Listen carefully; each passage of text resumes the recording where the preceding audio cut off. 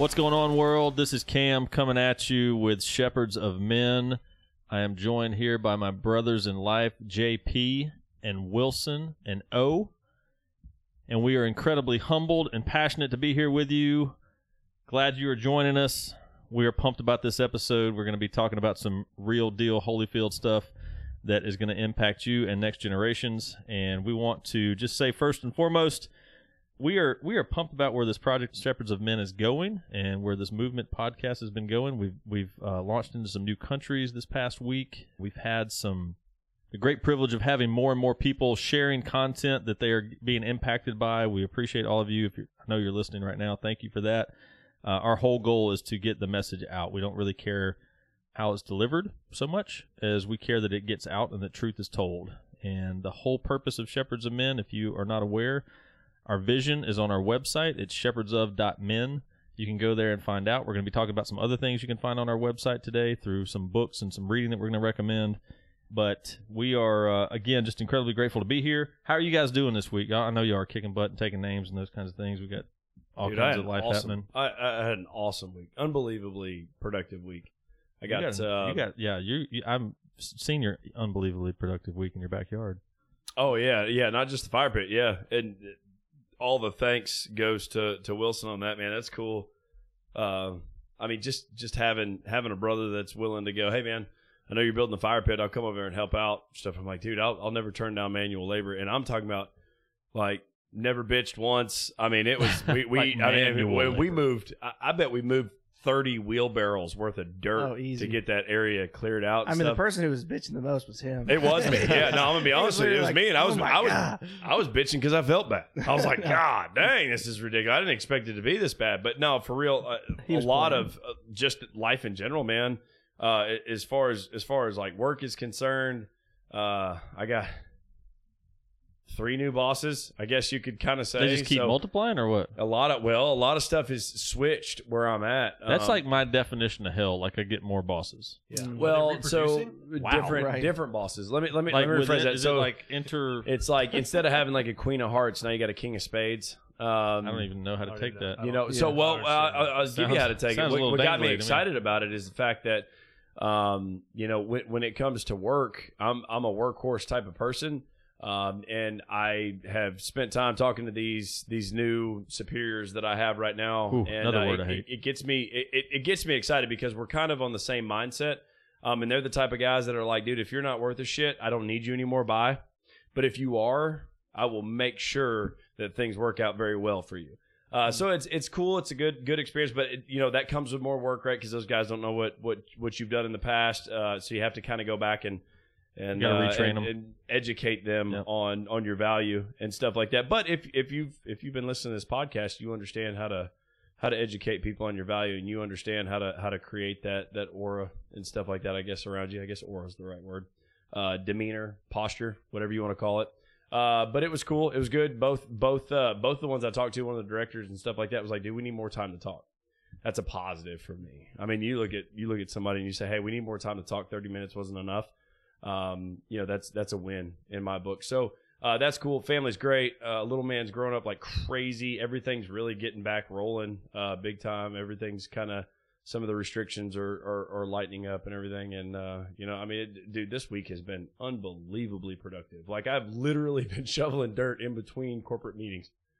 That's awesome. Run back in the house, start doing a meeting and stuff like that, and we're like, oh God, okay, all right, done with the meeting. Run back outside, dude. Hey, look, I'm sorry, Wilson. I feel really bad. Wilson's like, dude, it's cool, man. Run your business and stuff. And he's still like out there shoveling dirt. And I'm like, damn, dude. But the fire tonight is going to be warm. Did he feed you? No, I did too. Bullshit. I fed you like 3 beers. Oh, he gave me 3 beers. Yes. Yeah, there's bread in there. How is that? Right. How is that not calories? I told him. I said, "This is what family does, man. It's Don't carbs. worry. Yeah. We're in the family mode. Family also feeds their family when they I help. was gonna say. Well, later. I'm all. We could be. I mean, brothers, but if I'm working, pizza and beer. Yeah. Well, I already ate beer. I ate before I came over here. Well, that's your fault then. Yeah. So I told him. I said, man, if you need help doing what you got to do, let's go. So no, it was fun. This week has been great. It's actually on the growth for our business. It's starting to pick up a little bit, which is great. But the gym is open. that was awesome. I missed the soreness. Literally, we've done these workouts every single day throughout the week that they put out, which is awesome. But it wasn't like the next day I didn't feel it. Where now we're at the gym, the next day I felt it. And then that day I'm helping him shovel up about 20 loads of dirt, and moving around the house, and then, gravel today, and then was able to split wood today for tonight's fire. And that was pretty cool because I don't really remember the last time I actually did that. So when I actually successfully split the first log, I'm literally going, yeah, just excited. I'll tell you what's really cool about that, and I want to share this. Wilson said something to me while we're out there working, and he was like, I'm happy to come over here and help. And I said, dude, I really appreciate your help. Like I was telling him, I appreciate your help. And he was like, no, man, I'm happy to come over here and help. He said, what's weird to me is like some people just don't want to ask for help with stuff. And I said, the fact of the matter is most people that don't want to ask for help are not willing to give help. Oh, for sure. So it's a leverage thing, right? Yeah. And Wilson said that afterwards. He was like, yeah, you're right. So it's like a leverage thing. Because then I owe you something. Yeah, and then I would have to owe you something. And it's a certain level of insecurity. I mean, and for me personally, I don't feel like I owe Wilson anything for what he did. And that's no slight to Wilson. It's a fact of the matter in my mindset is if Wilson was in a hole or if Wilson was doing something, I'd go fucking help him. Like, I don't care what he did for me or what I've done for him. But that was one of the things we were talking about, while we were out there shoveling all this dirt and stuff. We started to go, man, there's a lot of insecure people out there that don't want to be stuck or like in a position where, oh God, if I ask him to help me, I'm going to have to help him. Well, I'm gonna talk about this in a little bit, but it's that mindset of doing what's right because it's right, not because, oh, he helped me out, so I guess I need to help him out or I feel obligated or whatever. No, it's just the right thing to do. Yeah. Like, just do it. Just do the right thing to do. No, I mean, we also talked about that because sometimes you feel like there might be a little bit of a silver lining in that, in a sense of like, if I do help you, I mean, if I ever am in a bind, I would expect that you would help me at some point if I was in a position where I needed that help, and not just go. Call the banners.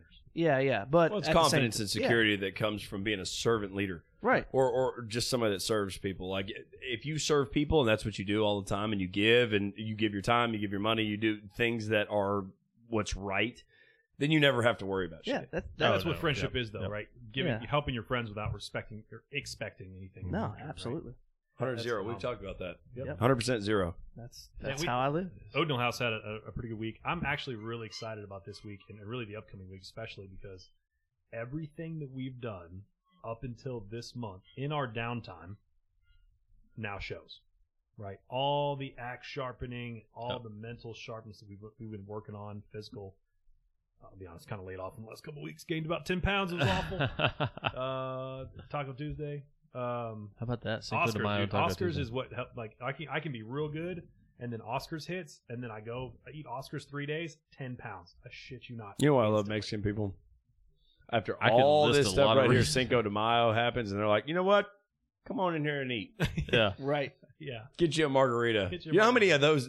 How many Mexican restaurants were open? Oh yeah, go eat. Oh man, dude, it was awesome. We're like, come on, dude, it's such a great time. We went on the one on the Cason Lane.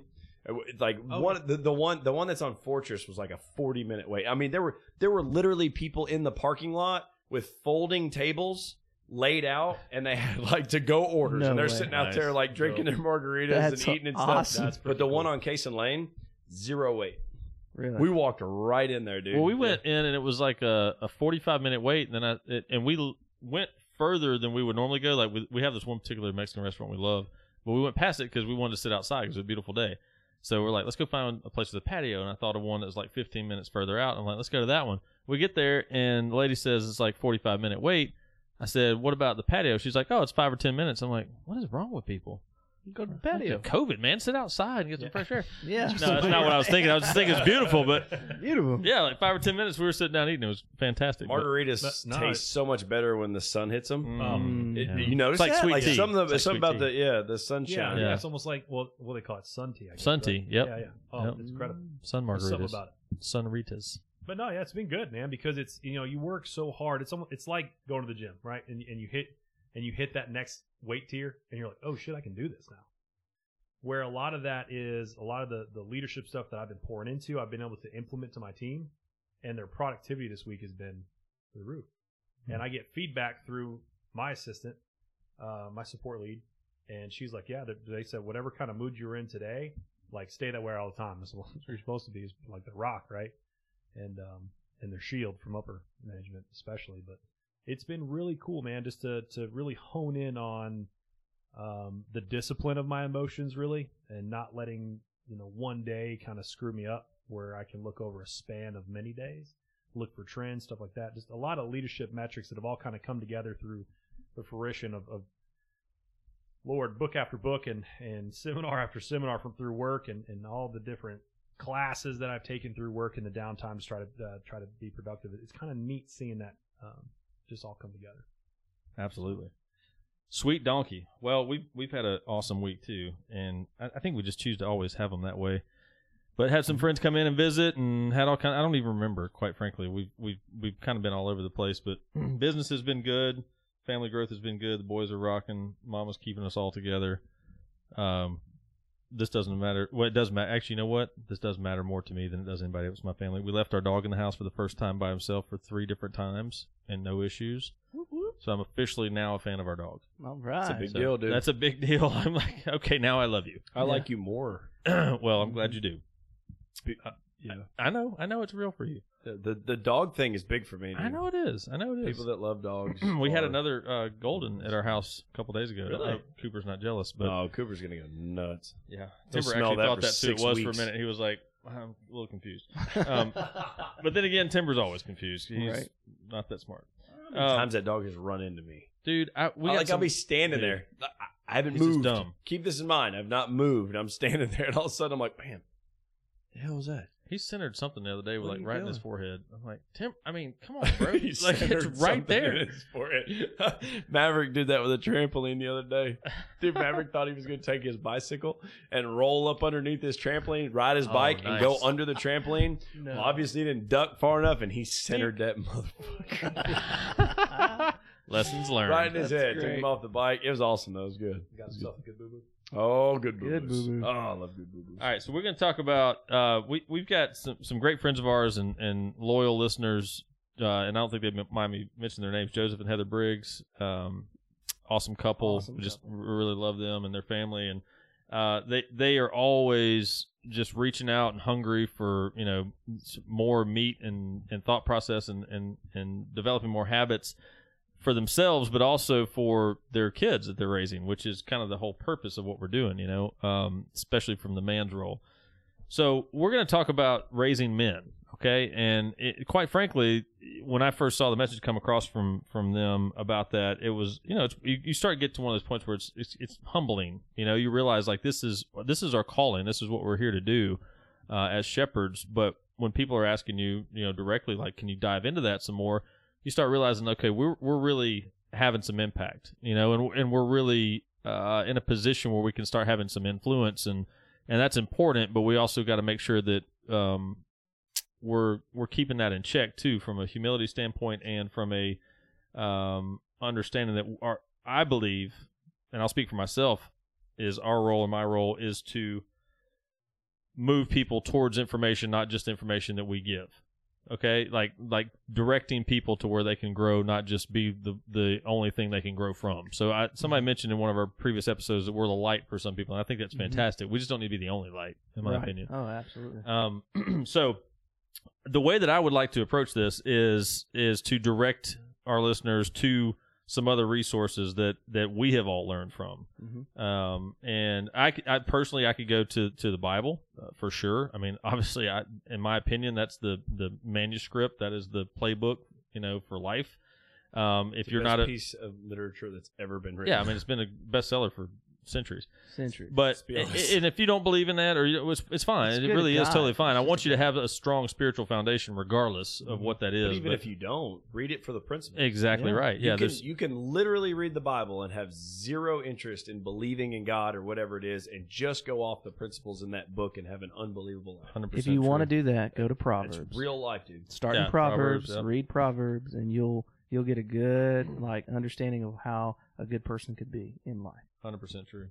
And there's other books out there, and I'm not going to mention all of them, obviously, but there are some. And if you go to shepherdsof.men and you join our website, you can join our website and you get access to some recommended reading, some different things like that.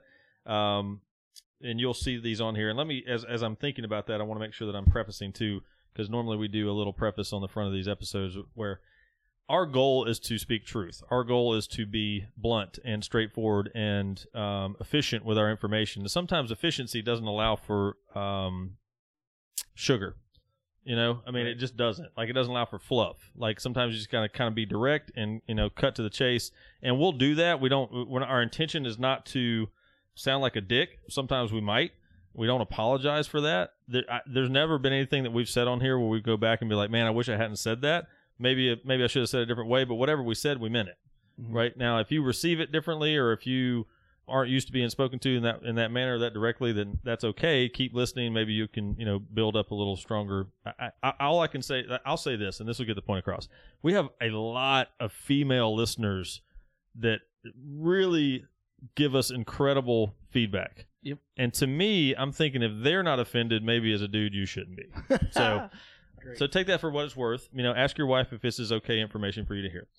So we get into raising men. There's a couple of books I want to mention. One is actually titled Raising Men. It's by Eric Davis, who's a former Navy SEAL. It's phenomenal. I think all of us at the table have read this, or most of us have. Mm-hmm. And I'm a big fan of Navy SEAL books. I think they're awesome. If you're offended by language, they're not great books.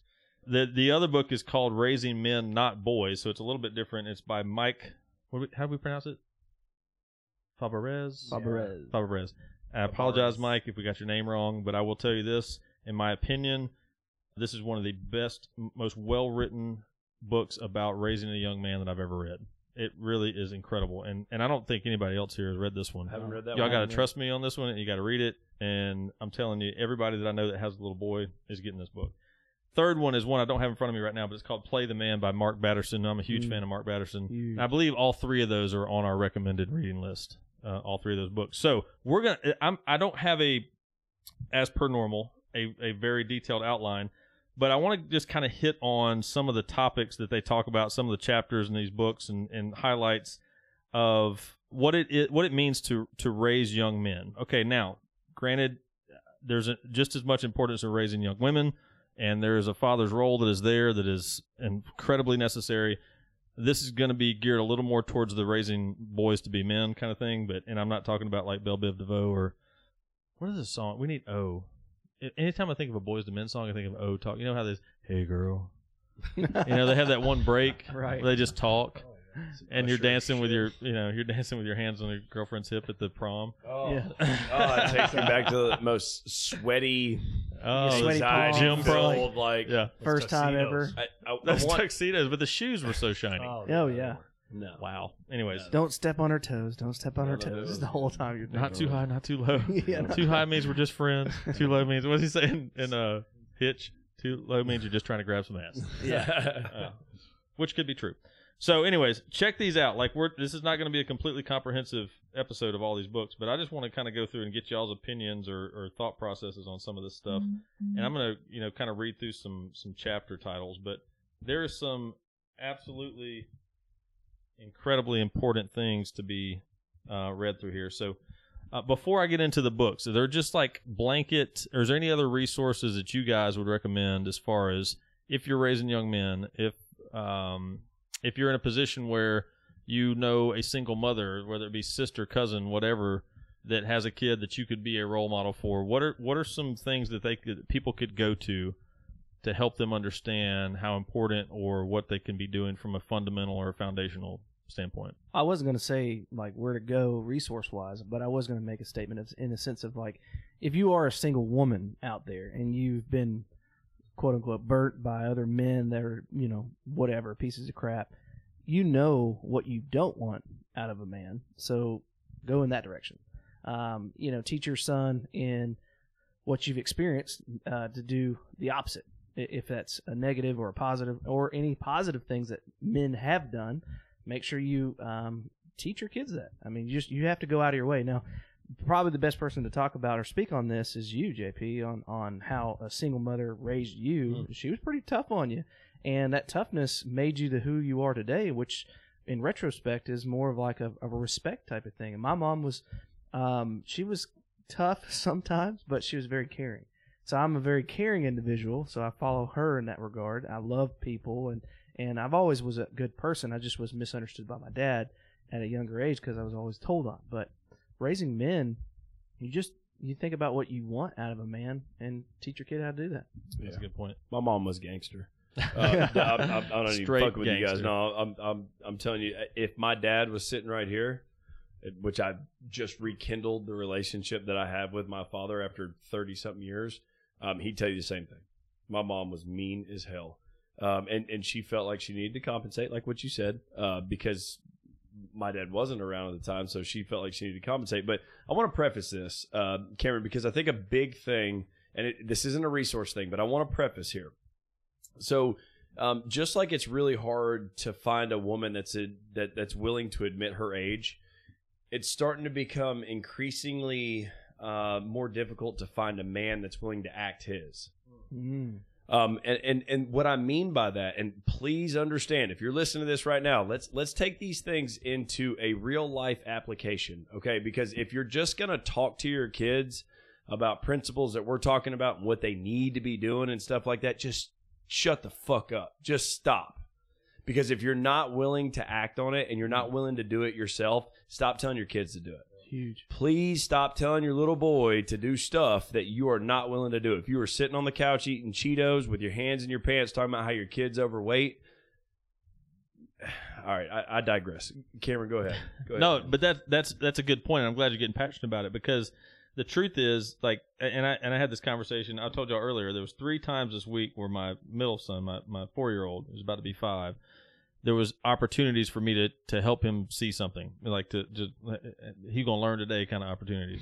And it wasn't even negative stuff. It was just little things that were like, stuff I could point out and say, hey, and this is how we do this. And one thing was the whole leaders lead. That it was today, matter of fact. When I was leaving, I was coming up here, and this normally, and I've talked about this before, normally our whole family comes up and we all get together and it's awesome. And we've been doing that for weeks now, but my wife had to stay back with the kids this time, and it's still fantastic, but they needed to be there, so I was leaving, and I'm a big, like, my dad's a man's man. He's not much of a hugger. My mom is like lovey-dovey, hugs all the time, so I kind of got a good mix. But I believe in hugging and kissing my wife and my kids before I leave and as soon as I get home, every single time, without exception. And I've talked about this before. My wife gets the first kiss on purpose, then my kids. And it's become a game at our house for my boys. Like, when I come home, they're like, and they run off, and I got to catch them before I get my hug. And if I catch them, but I don't get a hug because they're, wrestling away from me, then it's a game until I get a real hug. Right. So, so it's a fun thing, but it's something they look forward to. But anyways, I was leaving today, and it's always eyes, too. I'm always, when we say I love you, we say it with our eyes. Like, we say it with our mouth, but we look each other in the eye. And until they look me in the eye, I don't care if I have to say it 15 times. Eyes, I love you. And they say I love you and look away. Nope, eyes, I love you. And then when they look me in the eyes and say I love you, then we're good, right? And listen, I'm not trying to be Debbie Downer, but the fact of the matter is, at some point, it's going to be the last time we say it. At some point. I hope that's when I'm 95 or 105 or 125. I don't really care. But you never know. That escalated quickly. I'm not trying. No, I'm not. I'm just saying, like, that to me. To me, it's important that they understand that, and it's important to me to just have that. Well, the boldness that they're going to have to be able to look people in the eyes is going to be a great thing later in life. Yeah. They may not understand it right now, but it's going to be a great principle. But you said you always have to hug or kiss your kids, and yesterday or 2 days ago, Ashley and I, we were leaving, letting him stay at my wife's mom or sister's house. Jeez, I'll get right here in a minute. And we were leaving because he was all playing with his older cousin or whatnot. So we didn't think anything of it. Just like we're just in a hurry. And he runs outside. He goes, "Hey, I didn't get a hug or kiss," and it was really cool. And I was like, "Oh yeah, we didn't." So gave him a quick hug and kiss. It's important, man. Laugh out. It teaches presence too. We talked about that on having edge and teaching your kids how to have edge and whatnot. That's part of it. Is having that presence to look someone in the eye for an extended amount of time, even if it's just to say a couple words. Yep. Well, and JP's talked about it before too, like where sometimes your responsibility as a dad or even as a mom is to be away from your children for your job or your business or your other places where you serve or whatever. And so you can't physically be there all the time, but when you are physically there, you have to be in it. Like you have to be you have to be present. So. Anyways, the point of it was, so our whole thing is, he's my dude. Like this kid is brilliant, and he's going to do some amazing things, like all our boys are. But I was leaving. My stepson, who's my 14-year-old, is my stepson, so he was actually at his dad's house. And so our thing is with Owen, like, if I'm not here, then you're the man, and Caden's not here, then you're the man of the house, right? So he's learning how to, like, you got to take care of mama. You got to look out for mama. And it doesn't mean you get the boss mama. She still runs, she's still running the ship, but you're the man of the house, right? And then Cash is a little dude who's, well, ain't nobody running him, but right. but you got to help look out for Cash too. That's your little bro, whatever. So I said, hey, I'm giving him a kiss, I'm giving him a hug, and I whisper in his ear, I was like, you're the man of the house. Bubba's not here, Daddy's leaving, you're the man of the house. And he goes, okay. I was like, you understand? He said, yep. And then he started he's like, hey, Cash, da-da-da. And he started telling him, bossing him about it. I was like, no. I was like, being the man of the house does not mean being the boss. Like, leaders don't boss, leaders lead. I was like, you just do what's right, and he'll follow you. He's 2. He watches everything you do. So that's one of the points that I want to make is, like, those little things, like that little stuff adds up. And for some reason I've lost train of thought, but for whatever JP was saying, it's important. Well, the fact of the matter is, what you're telling your child is, as a leader, you act. As a leader, you don't talk. Now, don't get me wrong. There's good shit. And as a leader, you should be able to be very articulate about what you say. Mm-hmm. But the most valuable aspect of a strong leader is his ability to act when it's time to act. So I think some of it, what you were just talking about, goes back to the fact of, if you're not willing to act in your household, stop telling your kids what to do. Stop telling your kids what to do. And please hear that. Like, please hear where my heart's coming from there.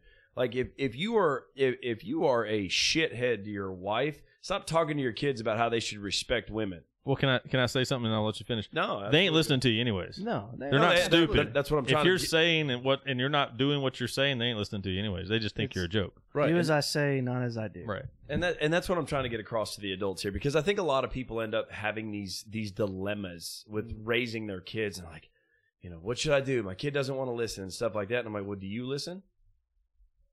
I mean, let's be honest. When somebody says something to you, are you just kind of like passive about, like, whatever, I don't care? Right. Or do you take things in, use your own mind, you process it and stuff like that? Because I promise you, the problem with most people out there is they underestimate their kids. I don't care if your kid's 3 years old.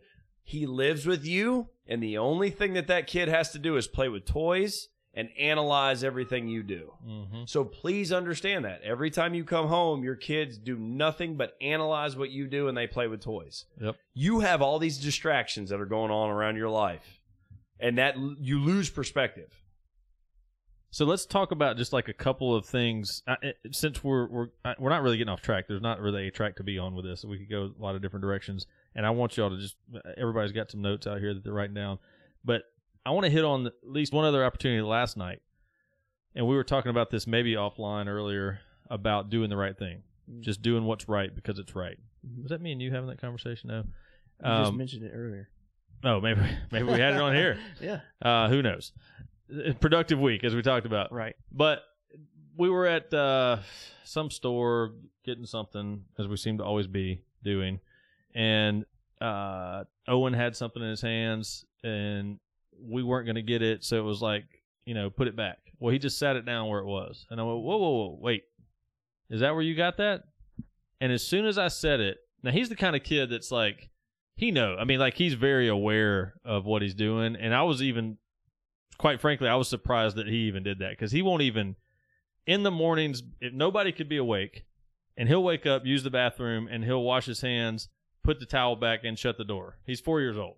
Like, he's just very OCD about things. He's regimented. I mean, I love him. He's amazing. I don't even do that. I know you're not supposed to have favorites, but he's up there. Right. I don't even do that. That's ridiculous. He's very dear to your heart. I don't even do that. I know. He's ridiculous. Like, where's this towel go, honey? She's like, the towel? What towel? I was like, yeah, the towel.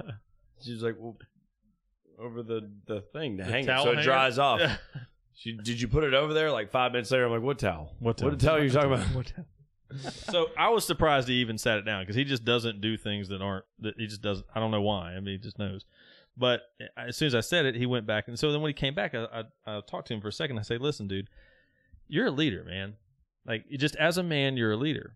So keep in mind that not just Cash, your little brother's watching you, and not just, I'm watching you, whatever. Everybody's watching you. So when you do something like that, like that's just not the right thing to do. The right thing to do is to take it back where you got it and put it back to the exact same spot.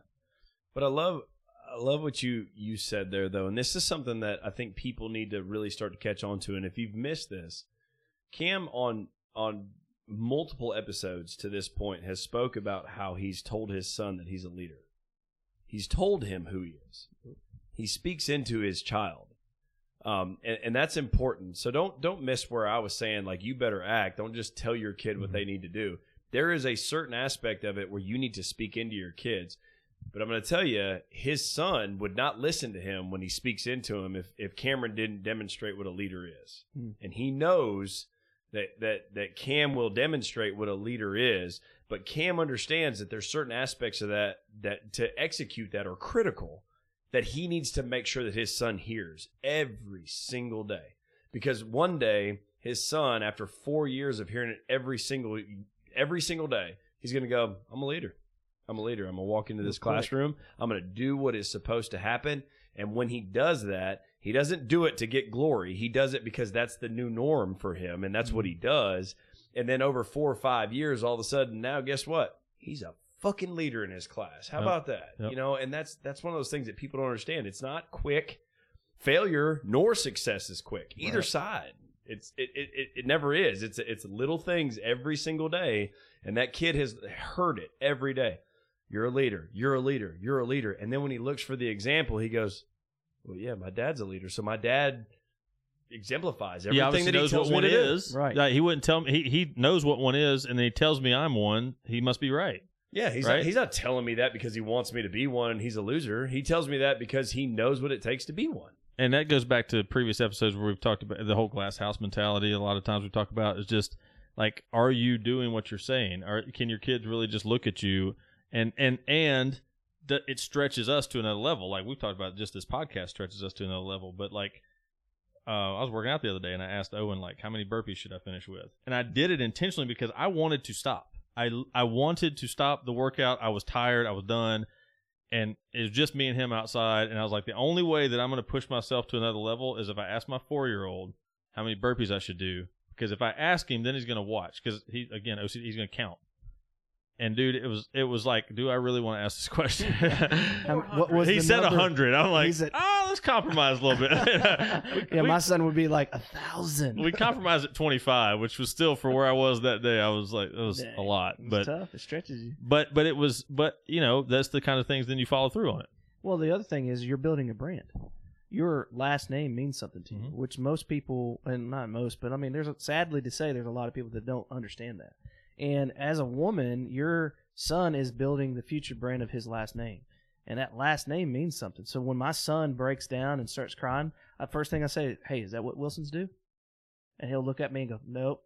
And he'll start cleaning it up. And I say, all right, now, like, what's going on? Let's talk about it. Let's break it down to what's happening. And then it's something minute and stupid. And but to him, it's like detrimental, but he doesn't know any better. So it's like, okay, then you come in and explain why that's not a good thing to do. Like whenever he hates to lose. Like if it's a competition, that boy will break down and cry if he actually gets beat. And he'll even cheat. And I'll have to tell him, like, hey, that's not fair. Did you tell him you were racing him before you took off? That's not, or I told him when I was halfway down the track. Right, yeah. Exactly. Or go. Y'all can go now. Yeah. Oh, he's very, very competitive. I love it. And I use that as a tool to get him to do what he needs to do. You got to. And I think it boils down to just like understand what your kid is all about. How's he tick? Mm-hmm. If you don't really hang out with him, you ain't gonna know that. You're never gonna know what he's interested in, and use what he's interested in to give you leverage in his life to say, okay, you really like this. Okay, if you really like this, you have to do this in order to get that, and continue to develop those disciplines. I want to build on something that JP was just saying about me speaking into my kids. I know y'all all do it too, but we've talked about this for our own personal development and for other men is like guarding your sense gates. And what are you listening to? What are you reading? What are you watching? It's no different for your kids. It's probably even more important for your kids because they're in those developmental years. Like, how is their brain going to be wired? And so, like, we don't do a lot of TV, but we do some. I mean, let's call it what it is. If it's a rainy day, we're trying to play as much as we can, but there's going to be breaks in there where you're, watching some Transformers, or something to that effect. That's what Owen calls it. Greatest thing in the world. I don't know where he got that from. And that killed my whole example. What? Like argument that I'm having right there, because neither one of you guys are English. Everything he says, it's either like Boston or like somewhere in England. Like he's like, oh, let's watch Transformers. That's what I'm telling you, dude. What are like Transformers? He'll tell you every one of them, and he'll tell you how many your kid has and how many your kid has, and how many your kid has. Where they're at. That's almost Asian, dude. I don't know what it is, but my point of saying that is we're very cautious about what they're watching, what they're listening to, obviously who they're hanging out with. I mean, some people can call it. Listen, if your kid sucks, he's not going to hang around my kid very long. I mean, we moved into a new neighborhood recently. A lot of families, a lot of young kids. We had the opportunity to just socialize, and this was before we were supposed to social distance or whatever. Don't start. I don't want to get on that topic. Can I clarify something though? Yeah, clearly. You just said something about them like not wanting to hang around with your kids, stuff like that. Like your kid's not going to hang out with them either. Like it's one of those things where it's like I was told by a very wise man that people that are super productive irritate the shit out of lazy people, and lazy people irritate the shit out of super productive people. It's a dynamic. It's crazy. It is. But we pay attention to how the kid acts or how the kid reacts to his parents or whatever. And if there's bad examples, we cut it off. I mean, we really do. Like, if we're hanging out and, like, a kid does something stupid, and all our kids are kids, they do dumb stuff sometimes, but when their parents try to correct them, how that kid reacts, if it's not in a manner that's at least close to what we're trying to create, we're not hanging out there, dude. I'm just telling you, like, we're not picking up those bad habits. I promise you that. And we will gladly put our kids in a bubble where they can dominate for the rest of their life. My point of saying all that was what they're watching. So you were talking about us speaking into Owen or all our kids that they're leaders, but he for the longest time would say, and I think it's Optimus Prime that says it on Transformers. He goes, "I'm a natural born leader," and so Owen would run in the house going, "I'm a natural born Yeeta. I'm a natural born Yeeta." And he would just say it all the time, and I'm thinking, how freaking awesome is that? That now not only is he hearing it, but he's telling himself constantly, "I'm a natural born leader." And so just as a side note, even if it's cartoons, man, there's some good ones out there. There's some things out there that are positive, not just VeggieTales. There's some other positive things out there that are good. And there's also some things out there that are very detrimental to those young developmental years. And you should be very aware of what your kids are watching, because there's some stuff out there that will get in their brain and it will F them up for life. It's called social media. Yeah, social media, YouTube. Dude, if you got your kids on YouTube, you better pay attention. You better freaking pay attention. Dude, we had Finn on YouTube. He was watching just random stuff, and then we heard about certain things that are happening on YouTube, which is just creepers out there. And then also some of the stuff he was accessing was talking about stuff that was like, dude, you don't need me to listen to this kind of crap. And listen, and we're not even pushing values. And that was in the kids' YouTube. That's like YouTube Kids. No, I had them on YouTube Kids, and not in our house. Well, I think what it comes down to is you decide that. So listen, let's put a statement out there. You decide what values you have. We're going to talk about values in an upcoming episode. You decide what values are important for your household and for your children. And if there's some YouTube videos out there or Netflix shows or whatever that do not line up with those values, then you probably shouldn't let them get into their brain. Absolutely. Right. So here, let me add a caveat to that. One of the things that I believe, and we talked about this in a previous episode about being decisive. Leaders are decisive. Mm-hmm. One of the things that we rob our kids of is the ability to decide. We do not allow our kids to make decisions. We step in and we're like, "No, you're not watching that," or "No, you can't do that," or "No, you can't do that." Stop telling your kids no, and maybe step in there and go, "Hey, was that a good idea?" Right. Yep. Well, that's what I wanted to do. Okay, well, do it then. When you cut your finger off, we'll stitch it up, and you'll have 4 on that hand rather than 5. Yep. The problem is consequences have been diminished nowadays. So we try to do our best to smooth out consequences, which is bullshit. In my opinion, consequences should be very clearly understood. In my mind, I think consequences should be very clearly understood, and you should give your children the ability to decide. Mm-hmm. I'm a very big give them enough rope to hang themselves kind of mentality. Mm-hmm. Like, hey, I'll tell you what, man, you think that's a good idea? Yeah, that's what I want to do. That's what I want to do. Are you sure that's what you want to do, man? Because there's a risk involved in that. I mean, you could possibly, bust your head open and stuff like, that's what I want to do. Okay, well, make the decision and then let them do it. And when I said I want my kids to be in a bubble, it has nothing to do with what you're saying. Just for clarity, my bubble is their mentality. Right. I want to guard their sense gates. But from a physical standpoint, or either from a learning thing standpoint, I want them to make decisions. I want them to fail. I want them to fall down. I want them to do stupid stuff so they learn that it's not going to work out well. So here's like Finn. He likes to watch just random stuff. He likes to watch Ryan and some other things that Blippi and things like that or whatnot. Blippi's a big hit at our Oh house. my goodness, yeah. So they'll watch those things. Well, there's one there. I don't know. It's like an English kind of one on Netflix or whatever. But he has some spooky like Halloween stuff. Well, before he was younger, he would actually have nightmares. So I said, hey, because you're having nightmares because you're watching Halloween stuff, we're not going to watch Halloween stuff. Then later, like just last week, he goes, hey, Dad, I don't have dreams anymore, so I can watch this. I'm not scared of it anymore. And I said, okay, that's your decision. If you want to watch it. Now, if you have a nightmare, we're going to have to turn it off. Like rated R movies, man. I'm big on the if then. Yeah. Yes. If you do this, then right. This will happen. Yeah. Correct. But so let's be honest though. In that situation right there, and I'm just talking about a practical application of that. You want to watch scary stuff. You want to watch Halloween stuff. Mm-hmm. Fine, watch it. But guess who's going to stay in their damn bed tonight? Exactly. Guess who will not sleep in my bed tonight? Correct. Because of bad decisions that you made. Yep. The problem is we cave. And I'm talking about in a general sense in society today, we cave. We bubble wrap the hell out of our kids. Right. Our kids go watch a scary movie, and we know they probably shouldn't be watching, but they wanted to, so we gave in because we're too weak to tell them that, no, you're not doing it. Or if you do, you know what, and I don't want to say too weak, because I'm okay with letting my child make decisions, or all my kids. Let me rephrase that. Child. I have 3 boys. I got to remind myself that. Oh, my God. All my kids. I allow all my kids to make decisions. But when you do, the consequences are owned by you, not me. Right. Not me. It's not my fault that you're having bad dreams. And that sounds, God, it sounds like a dick. It sounds like I'm just a bad parent or whatever. And that's cool. You can judge me how you decide you want to. But I'll tell you what, my child, the next time he goes down there to watch a movie, will go, you know what? I don't know if I want to watch that scary movie. Exactly. And if you only say no all the time, they're just more and more curious. Exactly. They're just more and more curious. They should be. They should be. I was thinking about an example of, I think you and I were the same carry permit class when he was talking about having guns around the house. I'm a big fan of guns. If you don't like them, that's okay. It's a free country. But God.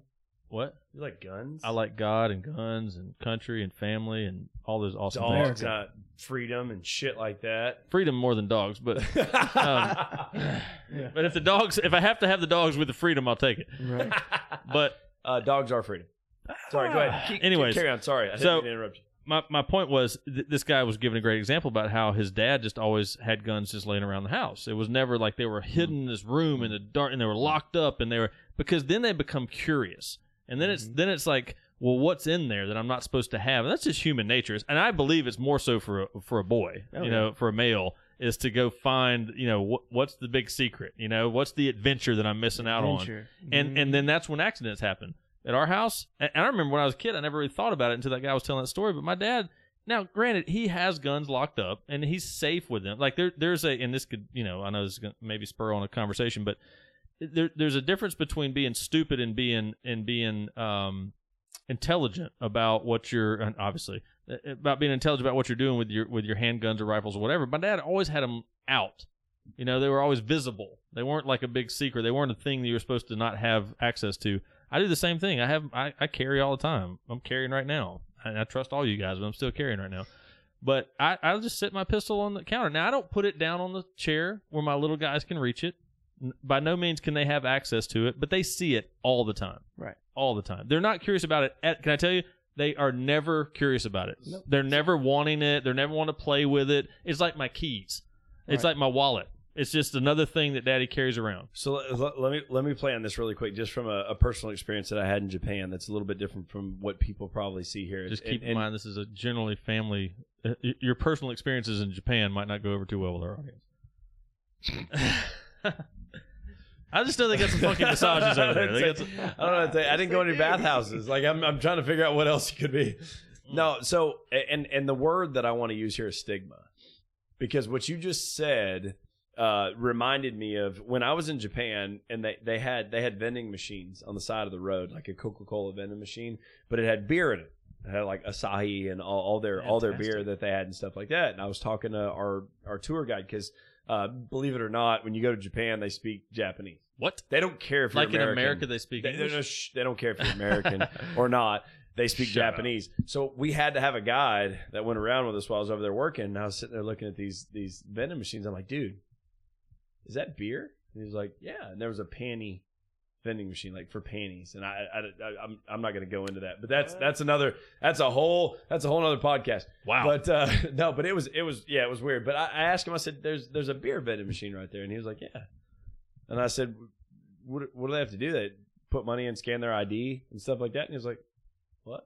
And I said, how do you keep the kids that are under 21 from buying this stuff? And he was like, it's illegal. I was like, yeah, right. Obviously. But like, let's be honest. How do you keep them from buying it? And he was like, not understanding what I was saying. He said, they're not old enough to buy the beer. And I was like, okay, all right, so we're clear. Like me and you, we're speaking the same language right now. I understand they're not old enough to buy the beer. What keeps them from buying it? And for him, he didn't understand because in their country, they didn't create a stigma around alcohol. Yeah. Alcohol was accessible to kids that were 12 years old. But you weren't fucking old enough to get the alcohol, and there was no stigma attached to it. So it was like, hell, I don't give a shit. Yeah. Right. I'm not old enough to drink it, whatever. It's adults do that kind of stuff, whatever. But here we create the stigma, and guess what happens? Oh, dude, I got to get it. 15 years old. I got to have a 12-pack. I swear, I had more fun drinking underage than overage, just because the thrill of that you might get in trouble. Exactly. It wasn't about drinking. It was about the fact that you weren't allowed. I don't understand. Like, we're getting off track, but I don't understand. Like, the more laws you create, the more people are going to break. No, we're not getting off track. The stigma. Listen, the stigma. What I'm trying to get out here is the stigma is what is created when you don't allow your kids to choose. Yeah. Right. And I'm not saying there's things where your kid should not be choosing. But if you create that stigma, it's because you have not allowed your child to choose what is right and wrong. I'm going to read one thing that out of this book, Raising Men, Not Boys, from Mike Faberez. He said, he's talking to his kids. He said, boys, there are things we do in this family. Everyone showers, brushes their teeth, puts on deodorant. For him, it was read the Bible, different things like that, or reads a book, whatever. So he talks about there are things that we do in this house. He sets a standard for his house. However, it's not. Don't get that confused with what JP is saying, because JP is saying there's a million decisions throughout the day that your kid can make. So allow them to make those decisions. Allow them to fail. Because it allows you to give an opportunity to teach, number one. It allows them to learn something that will sink in. But when it comes down to the standard you set and who you're going to be as a good human, listen, dude, we're going to brush our teeth. We're going to wear deodorant. We're going to be nice to people. There's certain things like that. You are going to set a standard. But are the consequences clear? And the consequences are clear. And the hardest thing, I think, that people, and I'm going to say this, not with the intention of pissing off a bunch of women, but it's true. I believe that where our society has gone is there's so many absent fathers, which is what we talked about when we initiated this whole thing. There's so many kids growing up without a dad or a father or without a real male presence. And there's a lot of single moms. And there's some that are grown up without a mom that just have a dad, for sure. No doubt about that. But I think it's more so the other way. And I will just tell you, in our household, and I love my wife, she's amazing. But the truth of the matter is, if one of us is going to cave, it's going to be my wife. Daddy's not going to cave on stuff. Nope. So when it comes down to saying no, that is the end of it. It's a no. We're done with it. I don't flex on it, because if I do, then they know I always will. Mm-hmm. Right? And it's not like, hey, I don't want you to do this. Like, there's certain things that I warn them against. Like, hey, if you do that, this is what's going to happen. There's the consequence. There's other things where it's like, hey, can I do this? And if I say no, that's no. And my oldest, of course, he's a teenager. He's like, he'll ask you 5 different ways and try to repackage it. He's going to be a salesman or something. But dude, he'll come back half an hour later with another way to ask you, bro, I told you. And yes, that's how I talk to my kids. Bro, I told you the first time you asked me was my answer. The more times you ask me, that answer gets more entrenched. I'm just telling you. Yep. So and I'm glad you brought that up. I'm a big proponent of do not negotiate with your kids. Nope. You do not negotiate with your kids. This is a dictatorship. Okay, in my house. To the point where because they're not contributing members. Right. You understand that this is my house and your mother's house. Yeah. One day you'll leave and we'll still be here. Right. This is a dictatorship. There's nothing wrong with that in the household and stuff. But you allow there's I'm not negotiating with my kids. So it's either one or the other. I said no, and that's the answer. It's no, or I said yes. Go ahead and do what you're doing. No is not always got to be the answer. Obviously, you can say yes as well. Yep. Or it's a matter of, and might be a sick entertainment thing for me. Let's see what happens.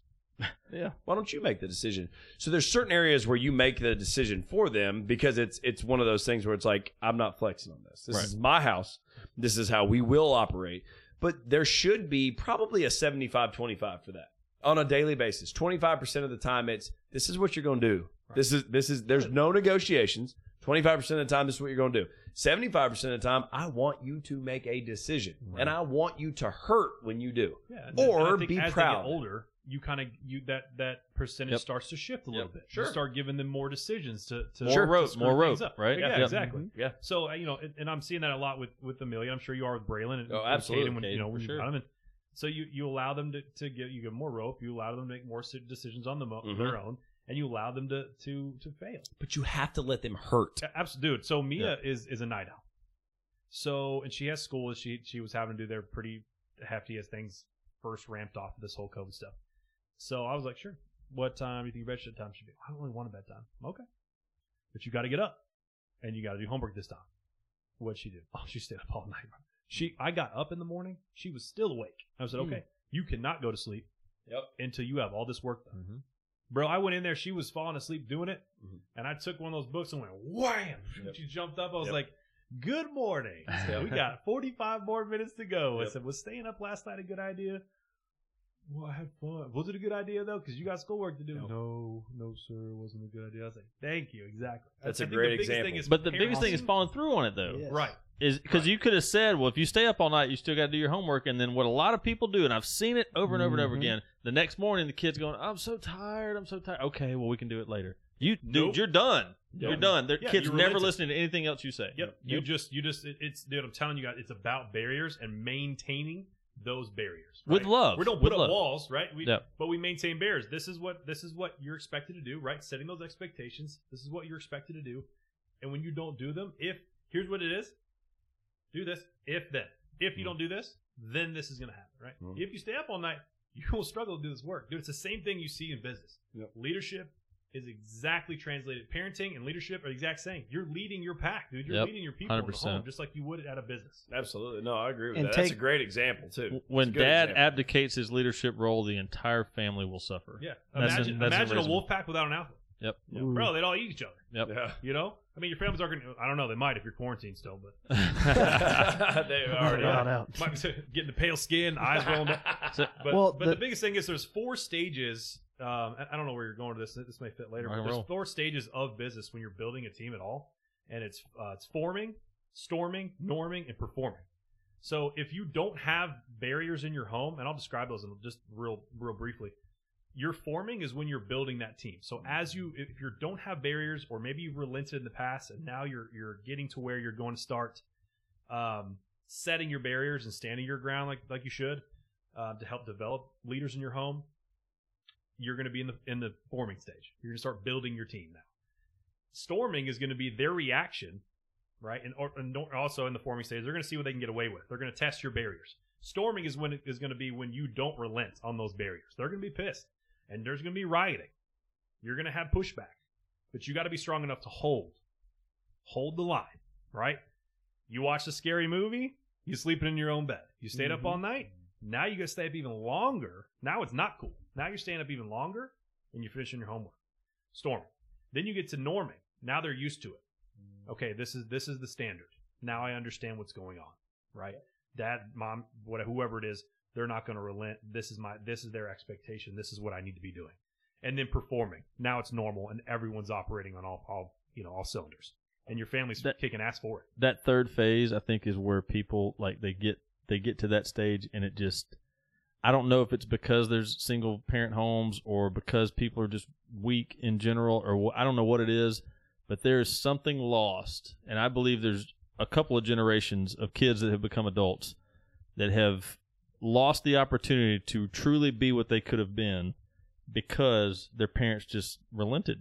Yeah. They just did. They let them run over them. And because they cared more about, and I see this a lot, and this hits home a lot, but like they care more about this. I want them to like me. I want them to love, not even just love me. I want them to like me.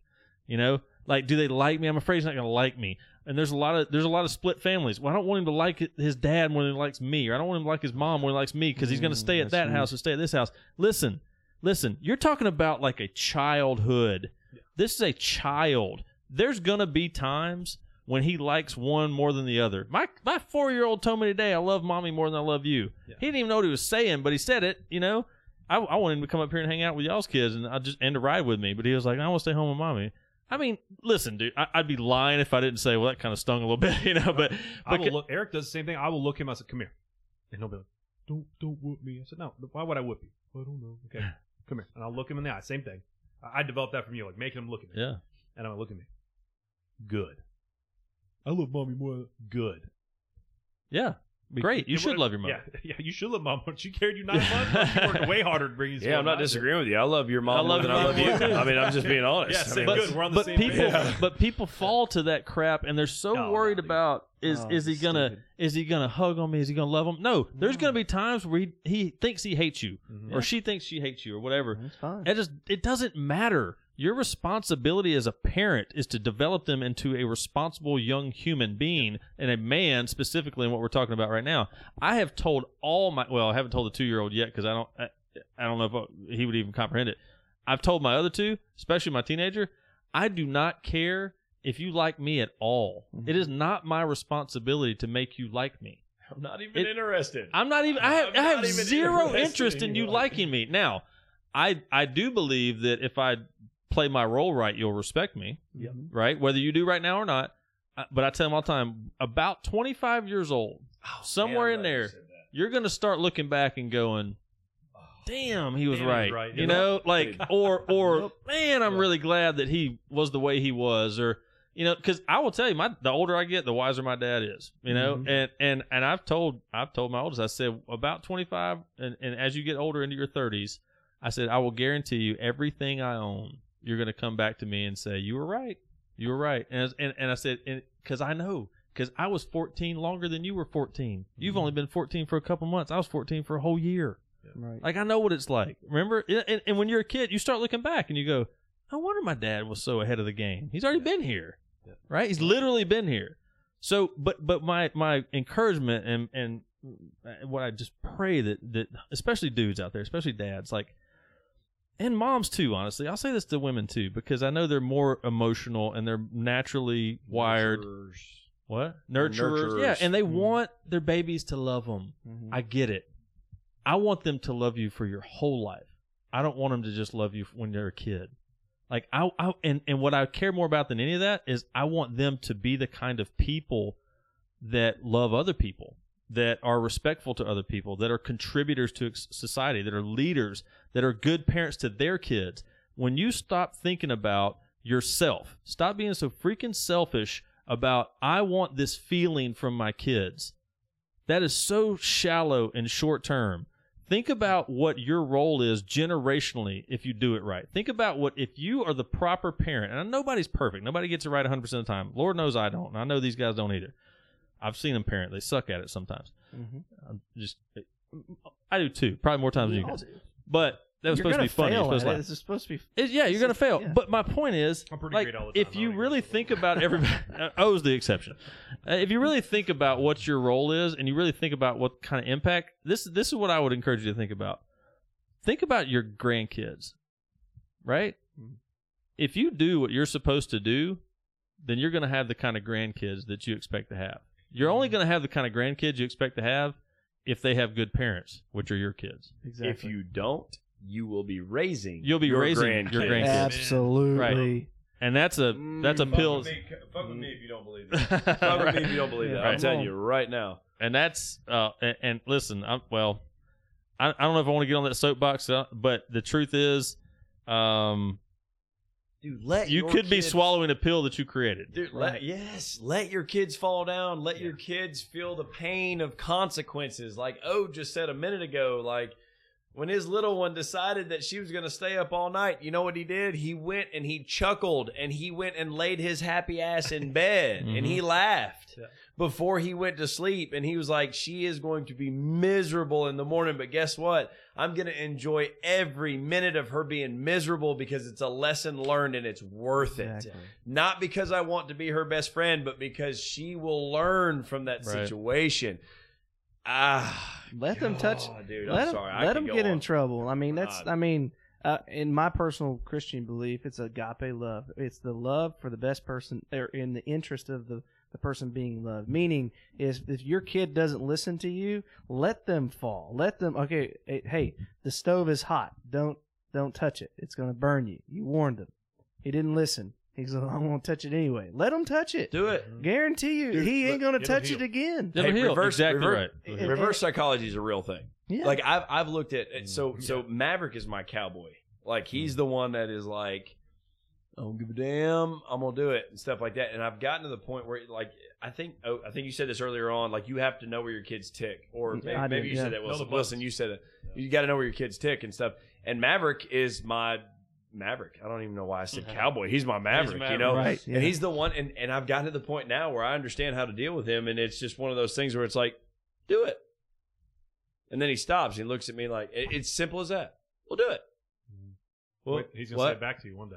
What? Yeah, I know. You're, and that's okay. And that's okay. And I hope he does. Do it then. I hope he does. I hope that's the mentality that he develops from that. Is a matter of, like when somebody wants to talk shit or something like that, he goes, well, whoop me then. Yeah. Yeah. Do it. Do you know how many times you're not touching that guy? Exactly. You won't. Man to man, he goes, yeah, come on. Well, whoop me then. I don't want to anymore. Yeah. I don't. Well, now that I think about it, I'm just going to drink this beer and you can sit over there and do your thing. Well, it's being, and to your point, Cameron, a lot of what you've said so far with, I just want them to like me more than the other parent, or I just want them to like me in general, right? Yes. Even if you're the only parent, or you're both parents that just want your kids to like you. It's being mentally and emotionally mature. Yep, that's exactly what it comes down to. That's all it is, man. Be a rock for your kids. Yep. Be stable. Everyone has a bad day, right? We just want sure. all of us have our moments of bad parenting. Everyone has a bad day at work, whatever. Try to control that as much as you can, right? Everybody has their little worry leaves or whatever, the plants that they have outside their house that they drop all the weight off of before they go in, right? It's a tactic. So you grab the leaves, take a deep breath, you leave everything from your day on the tree before you go inside, and you don't have any garbage to feed to your family. You're in a good mood when you walk in. It's being stable for your kids, because it's that stable environment. If you are separated from your significant other or you are raising your kids alone, it's going to be tougher for you. You're playing on hard mode for sure. But being stable for your kids, is huge, man. That stable environment, or making it as stable as possible for your kids, is going to be vastly helpful in their psychological upbringing. Yep. And here's the truth, and just to be straight up, I mean, the second that you consummated, you lost your opportunity, or you lost your privilege to not have that responsibility. Right. So, nut up, dude. I mean, this is what it comes down to. Like, I love what O was talking about with Mia, I'm going to stay up all night. Here's the cool part is he followed up with, I'm going to make sure I'm up and keeping you on your toes about what you got to do. I had to do that recently with Caden. Like, the fact of the matter is, like, you going to stay up late? Great. I'm going to be in your room at whatever a.m. flipping the light on and making sure you wake up. And sometimes it's before I was going to get up anyways. But the importance of me making that point and helping them learn that lesson is more important than me getting an extra half hour of sleep. Right? And that's what comes down to a parent. Like, it ain't about you.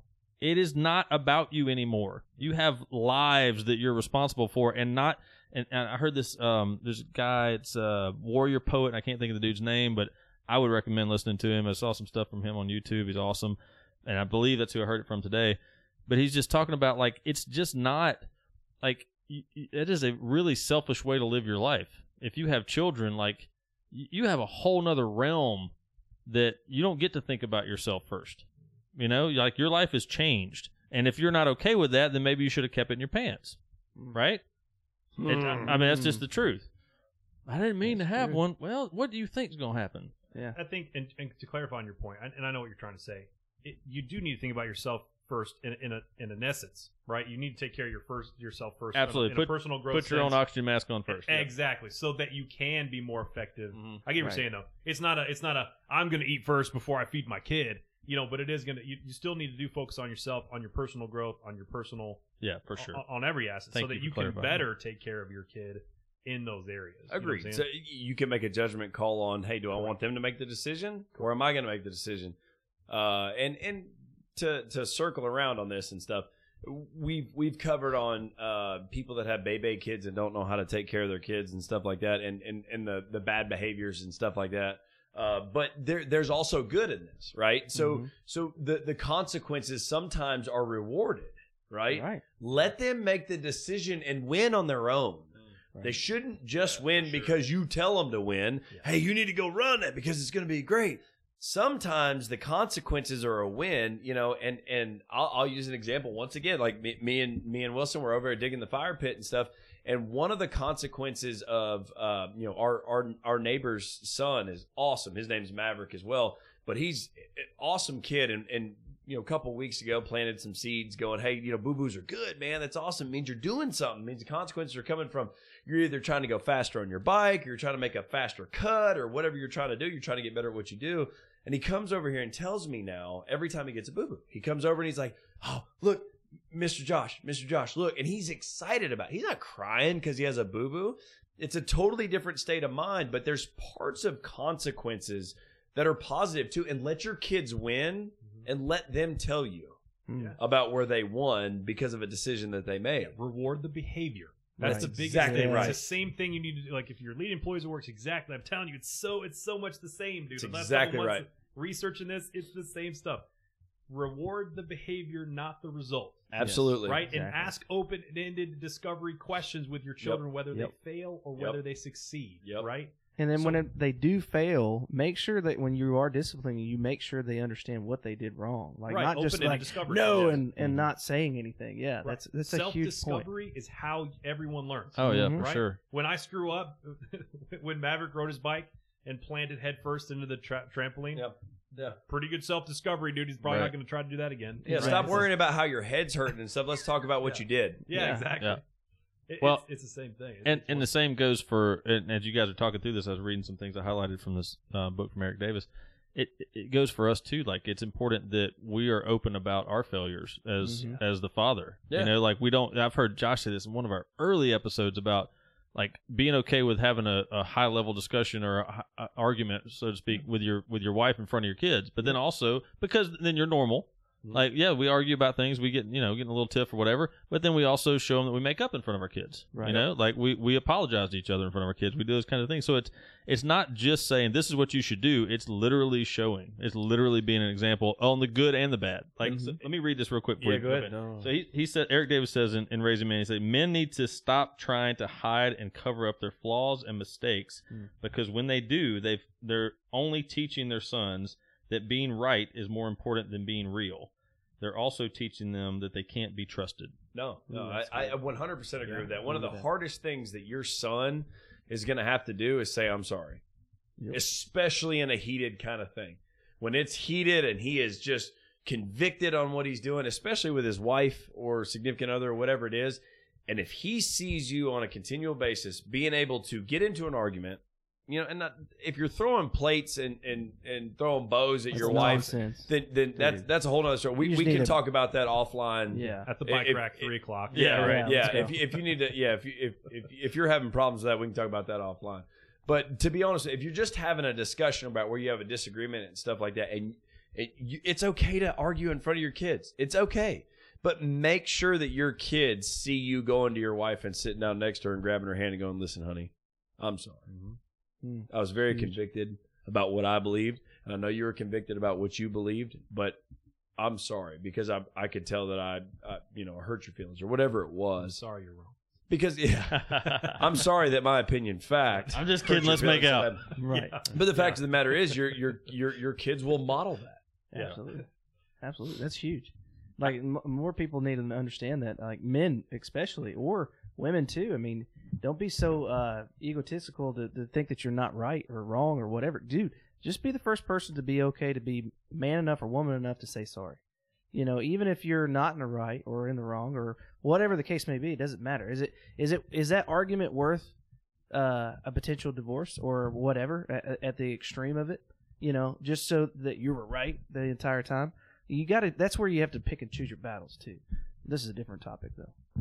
I want to, as we get close to wrapping up here, I want to just kind of go through, and this is going to be, you know, just kind of a little sporadic, but there's some things in here, just some bullet points. And again, I'm encouraging big time to not just listen to us, but to get into these books. But there's some things in here that I think would be good just so you can maybe whet your appetite a little bit, but good foundation. So in the Raising Men, Not Boys book, he talks about some little pillars, like make him sweat. He talks about making your kids sweat every day. And physically, yeah, like not emotionally or psychologically or whatever, but like get them outside and make them move. It's like having a dog, man. You need to get him out and let him run around, or he's going to tear shit up. You know, it's a good reason why we have so much anxiety nowadays, and kids that are supposedly anxiety or depression and stuff like that is because they don't sweat. I'm a firm believer in that. Exactly. Wrestling Let with them your move, kid especially every boys. day. Especially boys, man. It's their natural tendencies, like to get out and let them move. Stop Attack telling them and to be fight. still. Run into shit. Dude, yes. Feed him right. Listen, the kid's going to learn how to eat by what you feed him. Mm-hmm. I'm not saying that I was raised in the South. If it was cooked right when it was fried, right, and it went down with sweet tea. That's just you put that in the bottles. But I'm just as I've gotten more mature in age, we shall say. I am huge on, especially the little guys. I had a little less influence on my stepson early in life, but on the little guys, dude, I'm vitamins. My kids love, like, they can't wait for vitamins in the morning. Like, I want my vitamins. They fight for them. They get mad if I won't give them to them fast enough. Nerf reminds me, Dad, I didn't have my vitamins. Yeah. Ben does the same thing to me. Dude, yeah. Is your kid grass-fed or cornbread? Nice. I like that. And listen, I'm not saying you shouldn't give your kids treats and let them enjoy being a kid and having some candy and things like that, you know, for sure. But the truth of the matter is they will eat what you put in front of them. If you start with a healthy diet early in life, if you're giving them vegetables, you're giving them fruit, you're giving them grilled chicken, you're giving them those kinds of things early, they don't know the difference. They don't know if there's anything else out there. They love it. You know, if you bust out Crystal Burgers from day one, that's all they're going to know, and that's all they're going to want. So, like, just understand that you're creating not just their health currently, but their habits long term. Teach them restaurant manners. That one may sound a little like, what? A little trivial. I know right now it's a little easier to have restaurant manners because ain't nobody in them. Right. But the truth of the matter is we've all sat in a restaurant before and thought, can you please control your damn kid? Right. Right? And then we had kids and we were like, can somebody please control our damn kid? You know, like, so I get it. It's not always easy or fun, but it's one of those things. We talk about being an old school gentleman. It starts early. Like you teach them to be a young man early, you know? And there's just proper manners that go along with that. Allow for daily loud times. It goes back to that whole moving thing. Like, let them be loud. Get outside and freaking scream. You know, do whatever you're going to do, but like, get it out of your system. So that's some cool things from that book. Chris, it all boils down to being intentional about what you're doing. Very intentional. You know, you can't just coast either you through run it. the day or the day runs you. Exactly. Either you help raise your kids or they raise themselves. Exactly. 100%. So in the other book by Eric Davis, these are some things I want to throw out there. If y'all got stuff to add on this, it's good, but these are just too good of highlights to not share. Tradition, heritage, and this is going to rub some people the wrong way right here, but I just don't care. Tradition, heritage, and the art of manhood stopped being passed down and transferred to our sons because we were straight up too busy punching the clock. Our absence allowed our manhood to get allowed our manhood to get shoved around and redefined by others by popular culture. While the sheepdogs were away, the punks played. Dude, that is a mouthful right there. And I am not judging you for having a job and providing for your family, but I am asking you if you are really present when you are home.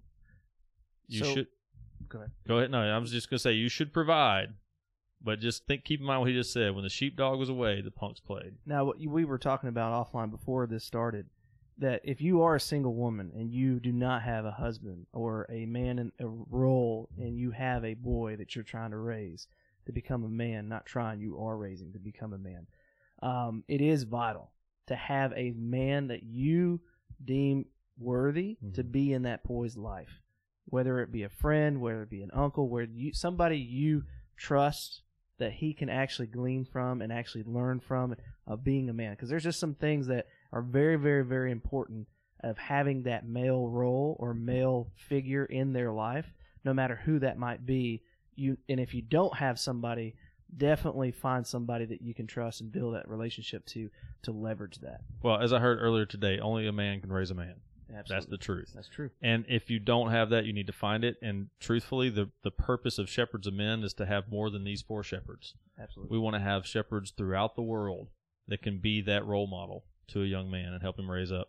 Another quote from this book: "You need to be the loudest voice in your son's head." I believe that wholeheartedly. I believe that any time that a situation comes up, especially as they start getting into the teen years and they start having some more freedoms and you've given them some rope, all I want is my kids to hear my voice in their head on right and wrong. You know, like when they start trying to make decisions, are they making them based on just their own knowledge or their own information, or are they making them based on things that you've taught them throughout the years? Last one, and then we'll wrap up with this unless you guys have other stuff to add. But I love this, and even though we've been busting on me about dogs, this is a great example. As dog trainers know, there really is no such thing as a bad dog, only bad handlers.